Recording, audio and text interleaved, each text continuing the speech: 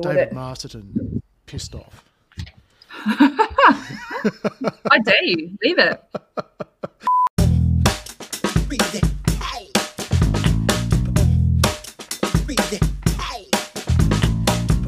Hello, welcome back everyone to another episode of the Remind podcast. You are joining myself, Dr. Ashley Morland, and my co-host, David Masterton. Today in episode 9, we are going to be talking about one of my favorite topics, and it is setting boundaries. So Dave and I were just chatting offline about this, and it is just such an important topic and something that is close to both of our hearts. I think every single human being on the planet can relate to this.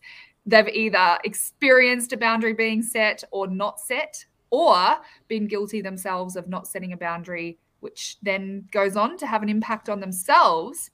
So before we jump into our content for today, how are you going, Dave? Yeah, this topic is so relevant to me right now. So in today's episode, you'll see on YouTube, today I'm borderline Dave. It's just so relevant, going through a lot of things at the moment around boundaries and the healthy versus toxic boundaries, passive versus assertive. So I'm very happy to discuss this and just share what I'm going through at the moment because it's just so relevant. Yeah, awesome. I'm right there with you because this is something that just is part of our everyday life. Like, I also want to step back just for a second and say everything that we've covered up until this point is so relevant to this because a boundary requires us to know self. So right back, episode 2, there's an element of identity. If I don't know where I start and I end, I can't set a boundary around that. It'd be like, trying to set a boundary at the cricket oval, but not knowing where the cricket oval stops and starts. You could go and set a boundary line, right next to the pitch, but that's not going to be a very helpful, effective boundary line, is it? Yeah. So unless I know where I start and I end, I can't set a healthy boundary. I can't set an effective boundary. So self is super important. And then we talked about self-awareness. So self-awareness was only super recent. We talked about that last week. And I think it was last week. And self-awareness is really about going, well, I need to be able to observe what's going on in me. Because if I don't know my needs, if I don't know what I'm feeling, what I'm thinking, what I'm needing in this moment, then how can I possibly communicate that to someone else? So self-awareness becomes massively important because if we don't have the self-awareness established, we're just going to be setting boundaries through reactivity. Like, F off! No! So easy though, isn't it? Big reactive boundaries. Not that those boundaries are very effective. A good F off or get out of here or get out of my face. Yeah, torture, They're burn all it boundaries. down. Yeah, that's it. Yeah. And I think you raise an important point when it comes to self-awareness. You got to be aware or try and be aware or curious as to where your boundaries are.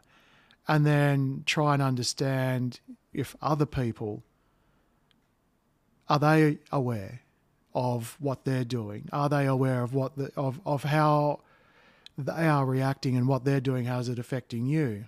And that sort of self-awareness. And I suppose then if you come at two people who may not be aware or, one that's aware and one isn't, whichever way it sort of is, not right or wrong, just the way it is, that's when boundaries are really important.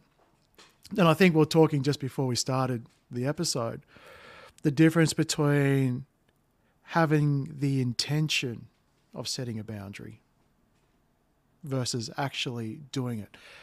Setting a boundary and being passive about it, which I'm going to put my hand up here. I can be accused of doing that. I usually flow between these two states of setting a boundary: burn everything down boundary and passive boundary, right? And And a passive boundary is another term for a lack of boundary. Exactly. Until I get to the point where I go to burn everything down. Like, thank you Yes! very much. Thanks for coming. So it's Welcome. like a closed loop, isn't it? Yeah, exactly. So it's learning the nuances of being able to sort of say, you know what, this is a boundary, and then being able to actively and assertively do it without shame or guilt, which is difficult, especially when sometimes boundaries have to be set with people or in circumstances where you're being challenged. Is what you are doing or the boundary you're setting the right thing to do? Yes. And I think that's such an important point, because right is subjective. What's right for me might not look right for you. It might not feel right for you. But in order for me to do what you think is right, it means I have to abandon my sense of right. And so it's, have you ever seen the image where there's a number in the middle of two people standing opposite sides of it? And for one person, the number looks like a 6, and the other person, it looks like a 9. And it says, the concept of it is it's just showing it's one number. Everyone can agree there's only one number on the inside of it, but two people are seeing two completely different numbers. And right is really subjective like that. Same as good. What's good? What's good for you is different to what's good for me, right? So if you take that analogy further, by the way, because this analogy's got two people, right? 1v1, if we have to talk about this. Now, you put 10 people on one side, and there's one person on the other side. Yes. Now, I've never thought about it like that. Now, in society's point of view, absolutely you are wrong. Because I can confirm it with all the people standing over here beside me. I've got this confirmation bias. Absolutely. And so you on the other side, no, you're not right. And then suddenly, but you, as you're saying, you inside, you're sort of going, but I see what I'm seeing. I know what I'm seeing, but it always challenges you to sort of go, am I missing something? Is there something else going on? Is there a lesson here? I want to stay curious, but geez, you know, at what point do you sort of go, holy moly? Yeah. Oh, I love that. That's so powerful. I've never really thought about it like that, but that's really what it feels like, isn't it? It's because I love the concept of misery loves company. And I can relate this back to my own life in times where, let's say, for example, in my first marriage where I didn't know how to have a healthy relationship yet. And I married someone who also didn't know how to have a healthy relationship. And so our relationship was, you guessed it, unhealthy. And so I found that when I was looking at our relationship and the goings on within our relationship from my perspective, I would want to gather my troops. And by gather my troops, I mean, I would like call in all the girlfriends who would always jump on my bandwagon, see things through my perspective and support me. But support looked like validating me. Like, yeah, what an asshole. Yeah, he shouldn't have done that. Oh, you deserve so much more.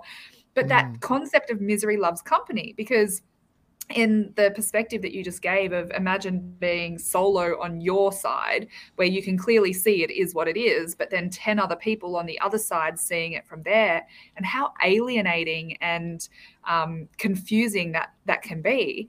And I definitely can relate to that, because I've never been one to follow the crowd. I've always been quite a free thinker, and you mentioned, I don't know if it was on air or off air, but you mentioned intuitive. And I am very connected. I get a lot of promptings and I get a lot of things where sometimes I go, really? But that doesn't make sense. Even from my own perspective, my own human perspective of what I can see, I can only see through the limited lens of my knowledge of past and prediction of the future. But I'm getting a very clear prompting. I can feel with every cell of my body that that's truth and I need to follow that.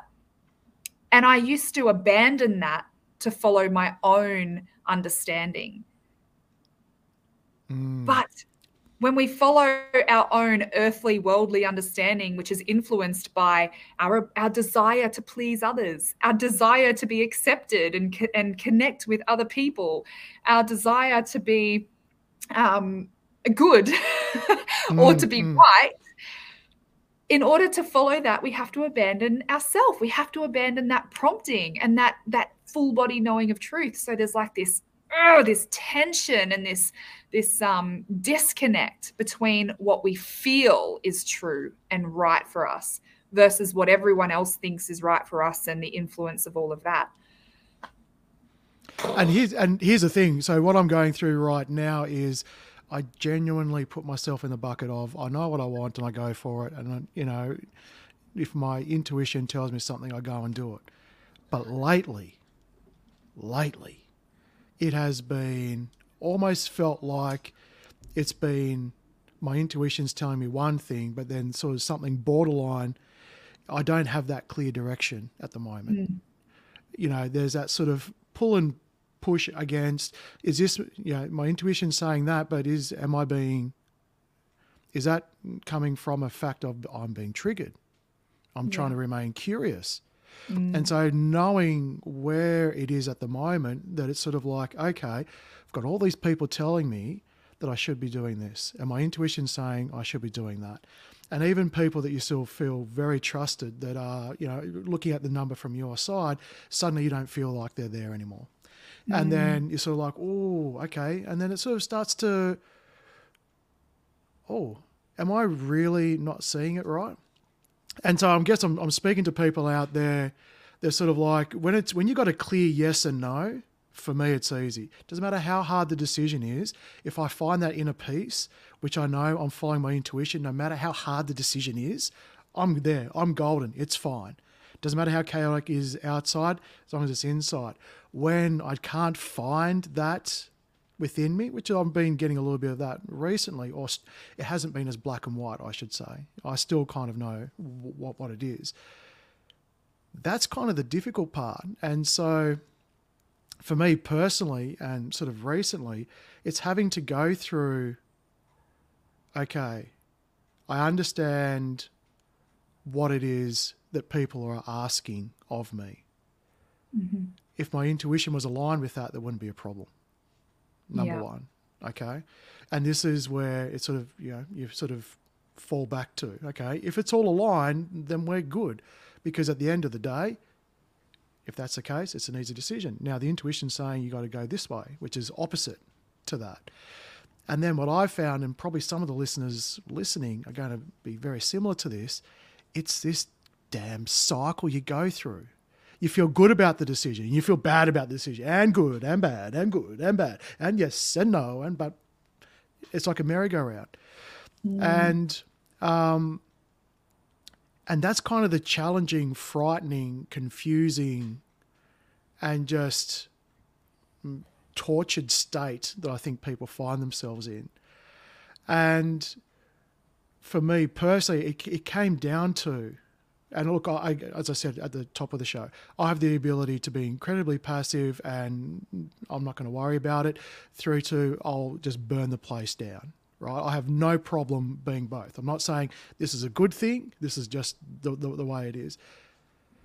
But when you get to that point where you just don't know which way to go, that's the hard bit. So for me, it was about every time I go into a state of, I'm done with this, my patience has been tested, I've tried, out comes the accelerant, out comes the matches, we're going full.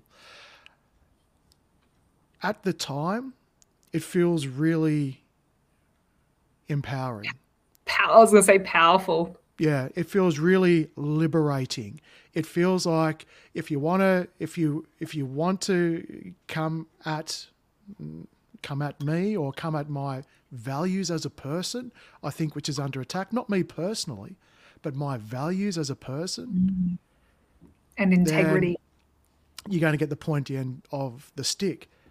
However, after that moment has gone, and then everything's washed away,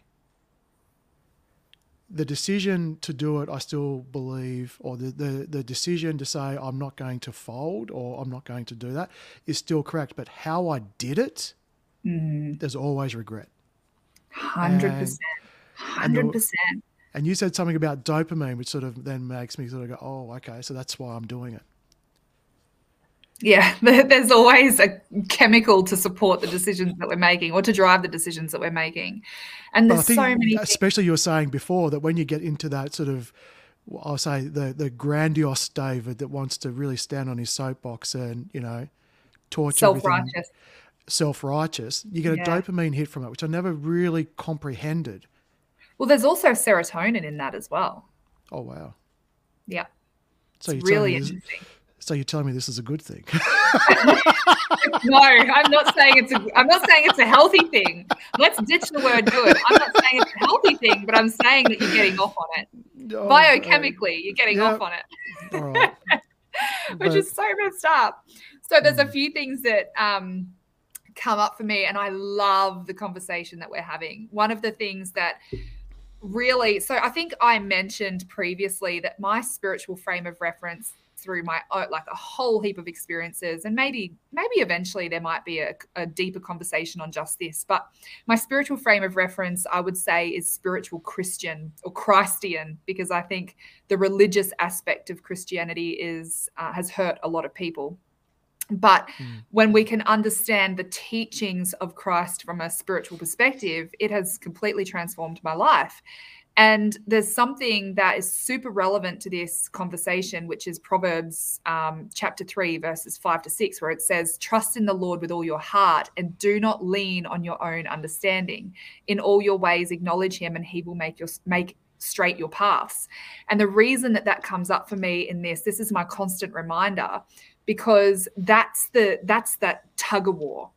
When I try and lean on my understanding, when I try and, as me as a person in social constructs and in family units and in workplaces, and there is in intellect, knowledge, in cognition. Yeah. Because sometimes, like, and I'll give you an example. So we're talking about intuition earlier, and the one thing that has really transformed for me is, to me, through my frame of reference, intuition is promptings from the Holy Spirit. And I'll give you an example. Like, I had been made redundant, or no, I hadn't even been made redundant yet, but we'd just been told that they were ending the program that I was teaching into. And another university where I did almost all of my study, I did my PhD there. I still had colleagues there that I was still friends with. There were 2 jobs that came up at that time. And everyone around me, like everyone in my circle, was sending me the job ads saying, "You should definitely apply for this. You'll definitely get one." And in my own worldly understanding, I was like, yeah, I should definitely apply for those jobs. I'll definitely get one. And the prompting of the Holy Spirit said to me, "Whatever you do, do not apply, because you'll definitely get one." And I'm like, what? Isn't that the point? Isn't that, I just found out I'm not going to have a job in 2 years. Isn't that kind of the point? And there was this complete mismatch. But I learned a few years ago to always be obedient to the promptings, because even if I don't understand, there is a path that is right for me, which might not make sense to me even at the time, or might completely deviate from what others think is right, or others through their perception or understanding is thinking, "Oh, you should or shouldn't be doing that." But if you're getting that prompting, if you're getting that intuition and your whole body says yes, or your whole body says no, even if it doesn't make sense in the natural, even if it completely defies logic and reasoning, trust the prompting. It'll always pay off. And so I guess the relevance that this has to setting boundaries, I'm going to steer the ship back to setting boundaries, is that when we have that disconnect, when we have that mismatch between what through our own understanding would make sense, but versus what our prompting is and what we know in our sense of self is right for us or not right for us, setting a boundary is being able to have the capacity and the skill set, the words to use, in what order, to be able to set that standard of going, I'm choosing me. I'm choosing what's right for me. Now, I'm going to ask you a question. Far away. Who when or where in your life did you ever see healthy communication of boundaries modeled to you ever? Modeled to me ever. Particularly growing up. Well, no, I've never seen it. It's something that I haven't seen it. Okay, there's your answer. Now, there it is. I must have asked hundreds, if not thousands of people that question, and pretty much everyone has said the same answer. So here's the thing. If I said to you, hey, Dave, could you please insert all these references into EndNote for me? Right. Can you? Just easy. Just got to insert the references into EndNote. Just go do it. Sure. Do you know what EndNote is? Do you know how to use EndNote? Do you know what I even mean? Nope. Exactly. This is my point, right? So it frustrates me. Well, I'm not entirely sure you've nailed the point there, because it's sort of like, I'm getting to the point. I'm making my point. I promise. Right. So how could you possibly? It's very easy for you to sit there and go, yeah, okay, yeah. I'll do that for you, Ash. I'll figure it out. Yeah, but if you don't even know what EndNote is, if you don't know how to do it, you've never seen it used before, there's no tutorial, there's no user's guide, how could you possibly know how to do it? You couldn't. And so when I ask people this question of, so tell me about all the healthy boundaries you've ever observed. And they sit there and they're like, what? I've never observed one. And you go, so the problem is that you don't know how to do it. You don't know what words to use, in what order. Should you be sitting? Should you be standing? Should you do it face to face? Should it be over the phone or via text? Should it be online? How do we set boundaries? And how does that fit within the social construct of being a good or nice person? Yes, being the good boy or the good girl. And so, oh my gosh, we are going deep. Now, if we don't know how to set boundaries, one of the most powerful things I will do with clients is, first of all, I'll let them establish that they are empowered so that they feel empowered to make a decision. But then I'll ask them, now, do you actually know how to do that? So, for example, someone just said, I need to ask for help. Go, okay, that's amazing. How different will your life be once you can ask for help? And they'll go, oh my gosh, my life will completely change. I go, amazing. So how do you ask for help? And then they're like, oh shit, I don't know. Don't know how. And so then I'll role play and say, okay, so imagine your phone's gone flat and you just need to know how to get to the train station, and there's someone over there and you just want to ask them for help. And I'll play the person. And they'll come and ask me for help, and they've got no idea what words to use. They'll stumble over it. They've got no idea how to do it. Boundaries is exactly the same. So if you had some scripts of what healthy boundaries might look like, if you had a sense of what that feels like in your body, to know what you want, to know what right is for you, independent of what everyone else was thinking or doing, to know what felt like truth and peace for you, and then had the words around it to be able to communicate that to someone else. Does that feel empowering? Yeah, it does. It still feels a bit frightening because, as you sort of said before, just because you conceptually understand something, the way we learned as kids we didn't sort of just, we weren't born and a book was put in front of us, giving us conceptual ideas. We learned from mimicking, modeling, right? Yeah. And so now we're having to be put into a position where it's sort of like, okay, we're starting to become aware of generational patterning. We're starting to become aware of wounding. We're starting to become aware of triggering. We're starting to become more aware of the nervous system and trauma. So these are the concepts that probably my parents and my parents' parents, and back then there may have been very little awareness around that. So we're now having to step into something that they couldn't model for us because they were never made aware of it. And 100%. This is the elevation of consciousness. That's it. That's It's it. the elevation of consciousness, and it excites me. When you have a conscious workplace, when you have a conscious school, when you have a conscious relationship or consciously parent relation, like our whole future and our whole society will be transformed. And I'll give you an example. Like, if we are not doing it consciously, it means we're doing it unconsciously, and unconsciously is reactive. Reactivity is almost never going to end well. It leads to hurt feelings, it leads to assumptions, it leads to miscommunication, it leads to triggering. But when we can have the same outcome but achieve it consciously, it completely changes the situation. So I'll give you an example. So let's say,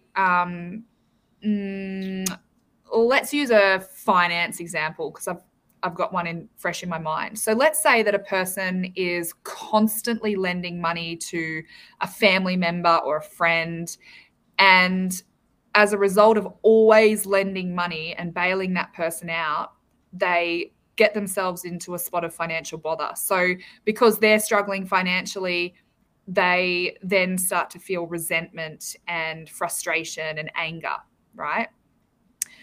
But with a healthy boundary, the person is able to set a limit, set a boundary on the financial assistance they're able to provide, simply because of their own self-awareness and their own circumstance and, I guess, self-responsibility. So they can prioritize their own financial well-being, but still be able to support that person in a different yet healthy way. And in that circumstance, I even think in that circumstance, sorry to jump in, even if you don't have financial problems, right, and you've got lots of money and it's not really an issue, that this is still relevant. Absolutely, because it's the difference between empowering versus enabling. And one thing that came to me as you were talking, it's like, when and where do you need to set a boundary? And for me, it came to me that it was sort of like when something is over, right? You're either over giving or you're over receiving something, right? And these examples are just like you said, you're over giving, right? And how do you know if you're over giving? Well, you will know because it's not just coming from the natural feeling of, I feel great doing this. Yes, it usually is with conditions and leads to resentment or frustration. Or just have that feeling of, I have to, or even obligation. Yep. I have to because no one else is. Yep. And then over receiving, well, you have to set a boundary because someone's giving too much to you, right? Either time, attention, focus, or these things. It's like, okay, that was great, but this is maybe a bit too much, right? I'm receiving too much of your focus. And again, all of this can be positive or the negative, right? Someone's overly focused on telling you it's not enough. You need to do this. You know, right? That's what I'm saying, this kind of over-receiving. When you can sort of take it as constructive feedback or whatever it is, you know, that's fine because none of us are perfect and we're all evolving. But when it's consistent, repetitive, ongoing, I'm thinking just, you know, when people sort of think when do they need to set a boundary, it's not just because I don't like the look of that person. Well, I'm setting a boundary with you. Or if it's, you know, someone's trying to help you and you feel triggered and immediately you need to set a boundary. Right? These are like the toxic ways of setting boundaries versus the healthy way of setting boundaries. Was really, in a loose way, why I sort of interrupted you. I do apologise. To try and get when and how do we do it without sort of just going, anything I don't like, you look at me funny, boundary. You're not agreeing with me, boundary. You know, where people are using spiritual terms or conscious terms to basically hide or mask the fact that they're just being triggered. So I just wanted to explore that just a little bit more. 100%. Yes. 100%. I completely relate to what you're saying. And I think where I was kind of going with it is that feeling of resentment or that feeling of jealousy or frustration or hurt or anger it's very misdirected. And this is where self-loathing can really come in, because we will direct the anger and the frustration and the resentment towards the person who's taking from us. But the only reason they've been able to take from us is because of our lack of boundary in the first place. People can't take from us what we don't give.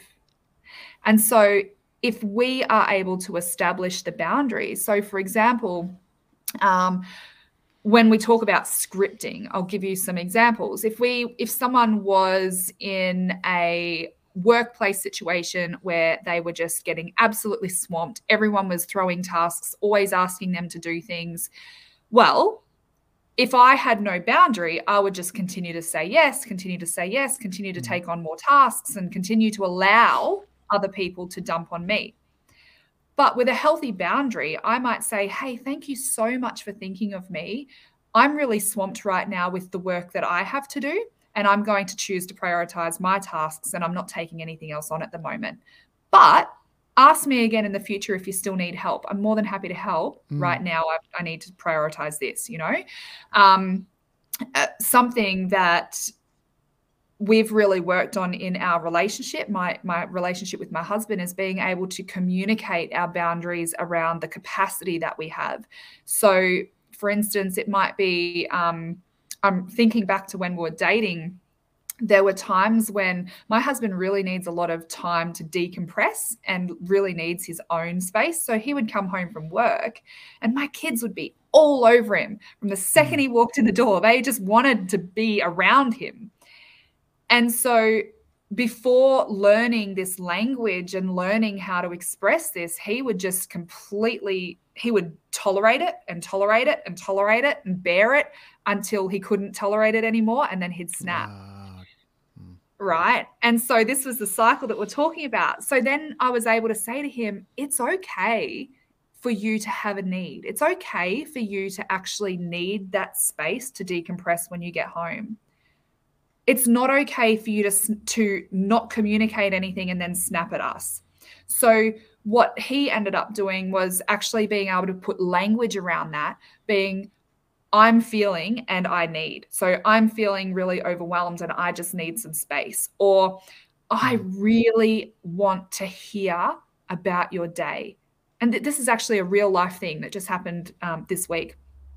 I was cooking dinner. The kids were trying to share stories. I was in the middle of telling him a story and he's just gone, I really want to hear what you've got to say. But right now there's so much going on and I can't give you the best me to hear you properly. Can we come back to this conversation? And it didn't trigger me. It didn't hurt me. It didn't make me feel unloved or unwanted or unheard. But he set a boundary. He's gone, the way that this is going down is beyond, it's exceeding my capacity to take in this information. And I actually want to be present with you while we're communicating. So can we park it, come back at another time? Old him, now that he's done a lot of work, he's been really committed to this.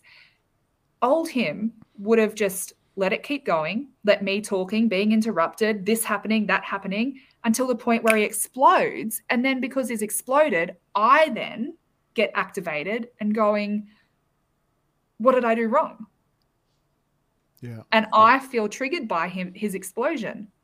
And so a boundary is for both people. A boundary honors the other person and it honors us. If it's a healthy boundary. Yes. As opposed to what we talked about before. Unhealthy yes. boundaries. Being passive, exactly. Which is actually not a boundary. It's the intent of wanting to have a boundary without the substance of the action behind it. Because it is, and I've been realizing this sort of recently, that sort of like, I don't want to be, it's about confrontation almost, right? Because when you're sort of putting a boundary up in an unhealed environment, it's confrontation. Yeah. Right? It's going to be seen as you're not tolerating, you're not accepting, you're selfish, you're, all of these things because it's a threat. And it's a threat. It's a threat. Beautifully put. It's really a threat. And so and I've seen myself do it. And it's sort of like, and the times I have been passive about it, and it's becoming less and less, is because I simply don't want to engage in the argument. Not because I won't win it, or I am necessarily afraid of being wrong. It's just I couldn't be bothered putting my resources into it, which is really strange, because it's still, by not putting my resources in, to have to engage in to trying to convince someone, because I suppose at that point in time, because I haven't presented the boundary, I've already known in my head, and when I say known, I'm putting this in inverted commas because I don't know everything, right? But I've played it out in my head. I'm going to say this, you're going to say that. Yeah. I've decided in my you're a prediction machine. Yep, you're going to sound stupid. I'm not going to want to have the capacity to try and tell you that you're stupid. And then it's sort of like, this is going to be all for naught. So I'll just sort of shut down and just let you go away, right? So it's almost in that instance, I've lost respect to even be around you, which I thought was a fairly sensitive or nice way to do it. However, boy, am I wrong. Yeah. Because I'm making assumptions. Can I interrupt for one sec? Did you feel like it was a sensitive and nice way to do it because you were avoiding the discomfort of that immediate? No, it was sensitive. I was being sensitive for me, holding back my resources, not necessarily to them. Right. Because at that point, I don't necessarily care what comes out of your mouth, right? It's sort of like... We're getting to know Dave real well. It's sort of like, I've been saying this recently, it's like a bee trying to convince a fly that honey is better than crap, right? So it's sort of like there's no boundary, but because I don't put the boundary, it keeps on going, keeps on going, keeps on going. And I'm just hoping it just sort of, dissolves if I just don't put air into it. But in the instance that it doesn't, then you have to set a boundary. But by that time, I've actually used up so much of my patience, a bit like your husband. There's been instances in the past where I've just gone and torched the place, metaphorically speaking, right? Yeah. So, and so that's probably where I've come at it from more of a passive, because I can argue to, some people will even say I like to use arguing as a sport or debating as a sport. But it's... for what purpose though? Like, and this is where I work a lot with couples, and this is something that I really love, is that realization of what award do you win for being right? Well, you never do. There's nothing. There is absolutely nothing good. There's no prize for being right, but the prize for surrendering and accepting is peace. And surrendering is such a big thing, because the reality is, a lot of the time, generally speaking, now relationship is interesting to me because we always think of relationship with people, but it's not just that. We have relationships with objects. I have a relationship with my mobile phone. The way in which I relate to and with my mobile phone, how much I use it, when I use it, why I use it, what I use it for, that is a relationship. I have a relationship with drinking water. I have a relationship with food. I have a relationship with productivity. And boundaries are not just for people. Boundaries are important in all relationships. I have a relationship with clients and how I set boundaries around communication and things like this. If I just allowed an absolute free-for-all and said, oh, anyone contact me anytime, here's my mobile number, anytime, day or night, you ring me. Oh, imagine how awful that would be, because then I would end up resenting the people who just constantly took me away from my life. I've got kids, I've got these other responsibilities. And so boundaries are a way for other people around us to have almost like a term of an agreement. This is how we communicate. This is how we operate. This is how we do things around here. It's almost like the unwritten ground rule sort of concept. And so I'll use that language a fair bit So with my kids, for instance, in our home, this is how I'll say it. In our home, we don't say things we don't mean, and we don't say mean things. We speak kindly.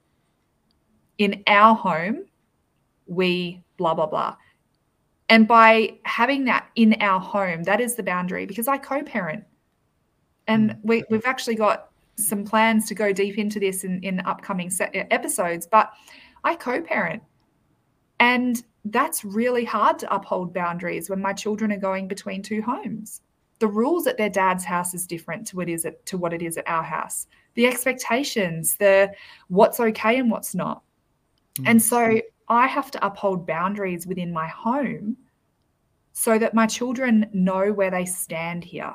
There is actually a real sense of safety that comes into relationships when there are very clearly established boundaries that are upheld. It's not okay to set a boundary and say, this is my boundary, but then not upholding it, because it sends a mixed message. Absolutely. Absolutely. So I guess what you're saying with all of that, and when we sort of talked about this topic, which is about setting boundaries, a lot of people will be thinking immediately we're talking about relationships here. Yeah. But more importantly, relationships with people at work, at home, friends, family, colleagues, all of that. And I guess what you're sort of saying is boundaries isn't necessarily there to just cut things out that you don't like, right? That can be an unhealed version of trying to use a boundary, right?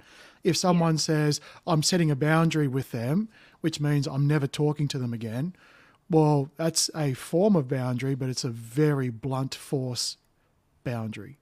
It's I would suggest that it's a low vibrational frequency boundary. It's a boundary that's stemming from fear or hurt or pain. And so when we think about the frequency of emotion, higher frequency emotions are love and peace and joy. And so if I'm setting a boundary, I want that boundary to be set from a place of love and honor for each person. Now, there's two options that can happen. When I set that boundary from a place of love instead of a place of hurt or fear, the other person on the receiving end of the boundary will either step up and rise to match it, or they fall away. And so sometimes the natural consequence of boundaries is that people do leave our lives and we don't have relationship with them ever again. And that's okay, because we are still safe and we still have our boundary. We still have that integrity. But sometimes people rise to match.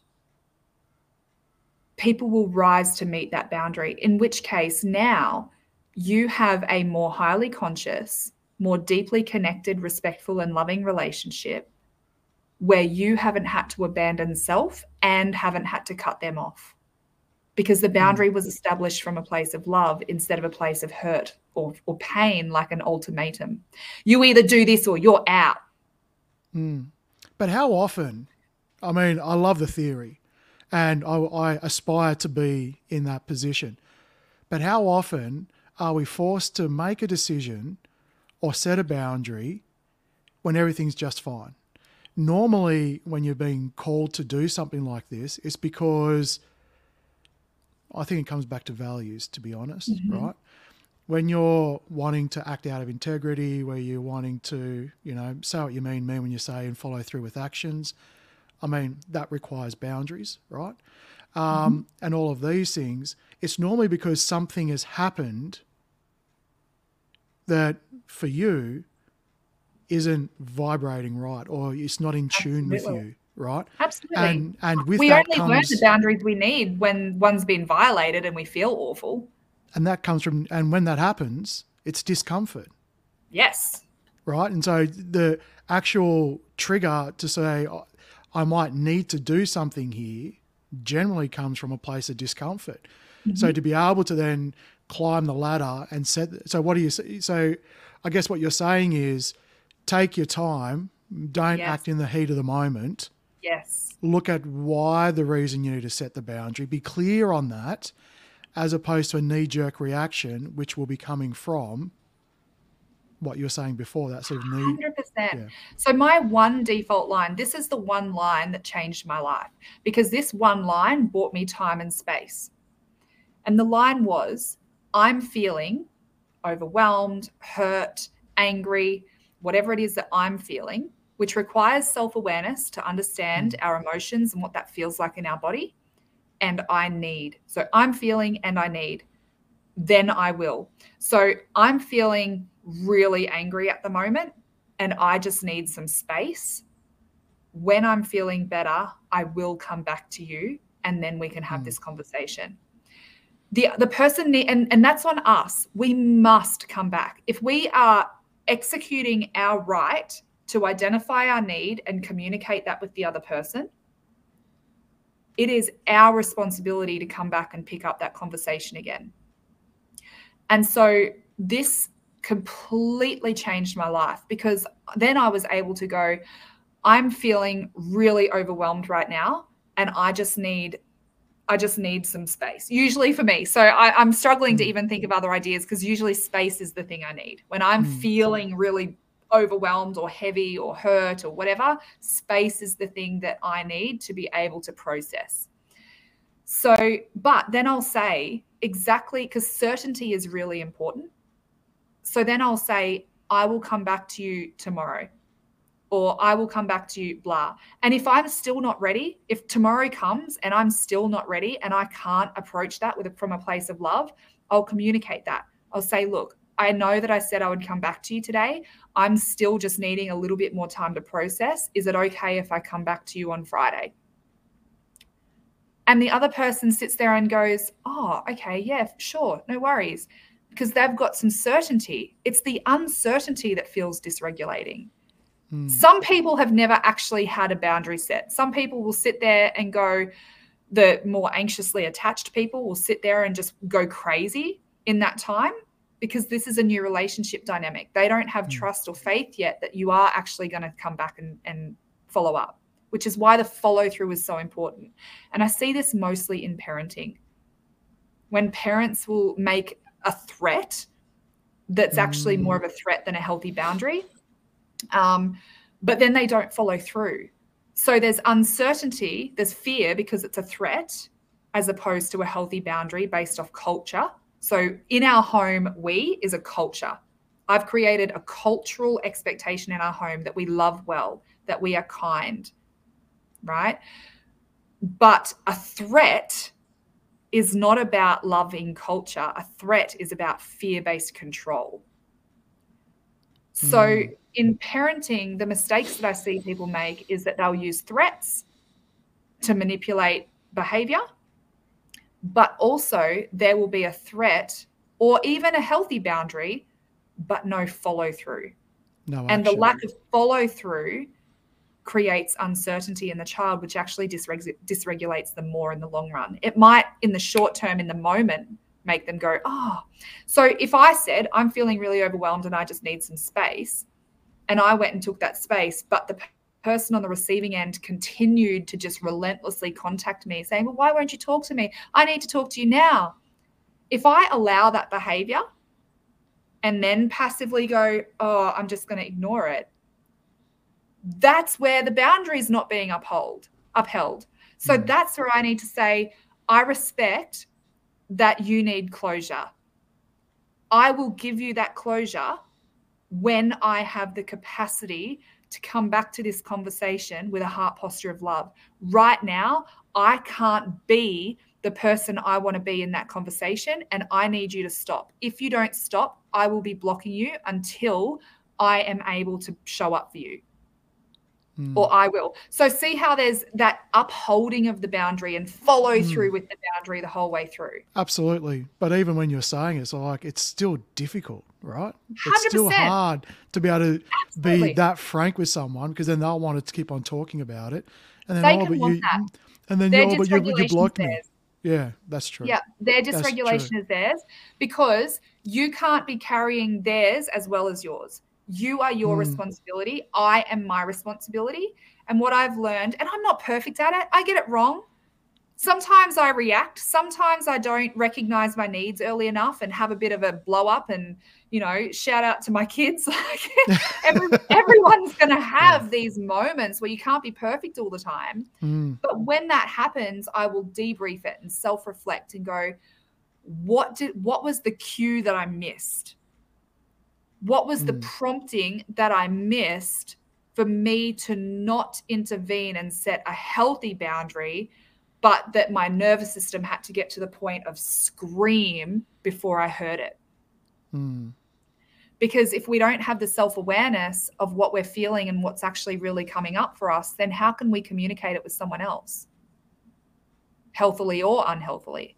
Usually it just keeps going and going and going until it explodes. It's big. But this has been, I'll probably got to say, one of the most challenging shows to talk about, because it's hitting me so real. But I'm also really happy that, we can talk about our own experiences and share that. And I think the biggest thing is, guys, setting boundaries, easy to say.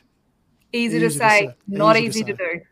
It's very simple, but not easy. So if you're sort of resonating with this and you need to go through it, we feel you.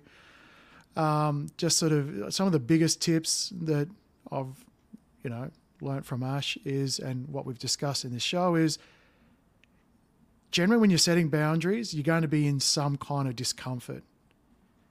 Find a time. Don't set the boundary in the discomfort straight away.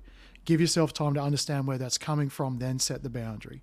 As much as you want to just light the place on fire sometimes, because, again, apparently you get dopamine and serotonin when you do that. And we're all drug addicts in our own way. That's it. So, and that's been a great follow-up from self-awareness. And the next couple of episodes, we're sort of going to be talking about sort of parenting and kids and all of that. So that's going to be pretty awesome. And can't wait. Pretty amazing. Is there anything else you wanted to say, Ash, before we wrap things up? The only thing, so my 3 pillars to everything is, first of all, is awareness. It's so important. If we don't have awareness, we can't set a boundary because we miss the cues. And then education. If we don't know how to set the boundary, if we don't have the words to use, if we don't have the inner resources to be able to do that, that's not a reflection of us. That doesn't make us bad people. It just means we've got something to learn. We've got a skill we need to develop. We've got a muscle we need to, strengthen. And that's cool. So awareness and education are the first 2 pillars of everything that we do at Remind. And then the last one is transformation, because transformation then goes, is there another barrier? Is there an underlying fear that if you set this boundary, you are going to be abandoned, you are going to be rejected, you're not worthy of love, whatever that is, because we need to process that out. If you have an underlying fear that if you set a boundary, you're going to be abandoned, and feeling abandoned leaves you feeling like you're about to die, like that is suffocating in your spirit, then you need some processes to be able to process the trauma that's underlying that. And so I would just encourage you to start taking those steps. First of all, take the jump over on our socials from this week and also from last week on the self-awareness on Instagram and Facebook. Have a look at the content. We've got some great questions there to support you in your self-awareness, and also some scenarios of what a scenario with a poor boundary versus a scenario with a healthy boundary, and what language we can start to put around that. It'll be really, really helpful. And also our blog, so re-mind.institute/blog. We'll stick it in the show notes and the description. The description, yeah. We've got a really detailed blog on this topic as well, about how do we actually, what is setting a boundary? How do we do it? Where does our lack of boundaries come from? And how can we actually get better at doing it? So lots of resources here to support you guys. You're not on this journey alone. Thank you for being here with us. Thank you for tuning in. Share this episode with 10 people that you love. Get the word out there, because this is the information that I really believe is going to change lives. Absolutely. If you can if you can interact with people in an easier way, then, and imagine the people that you want to interact with, they could set boundaries, healthy boundaries, as well as you. Imagine, just imagine. It'd be amazing. Yeah, just imagine. Amazing, Ash. Thank you, everyone, for listening, and we'll catch you next week on the Remind podcast. Bye-bye. Bye.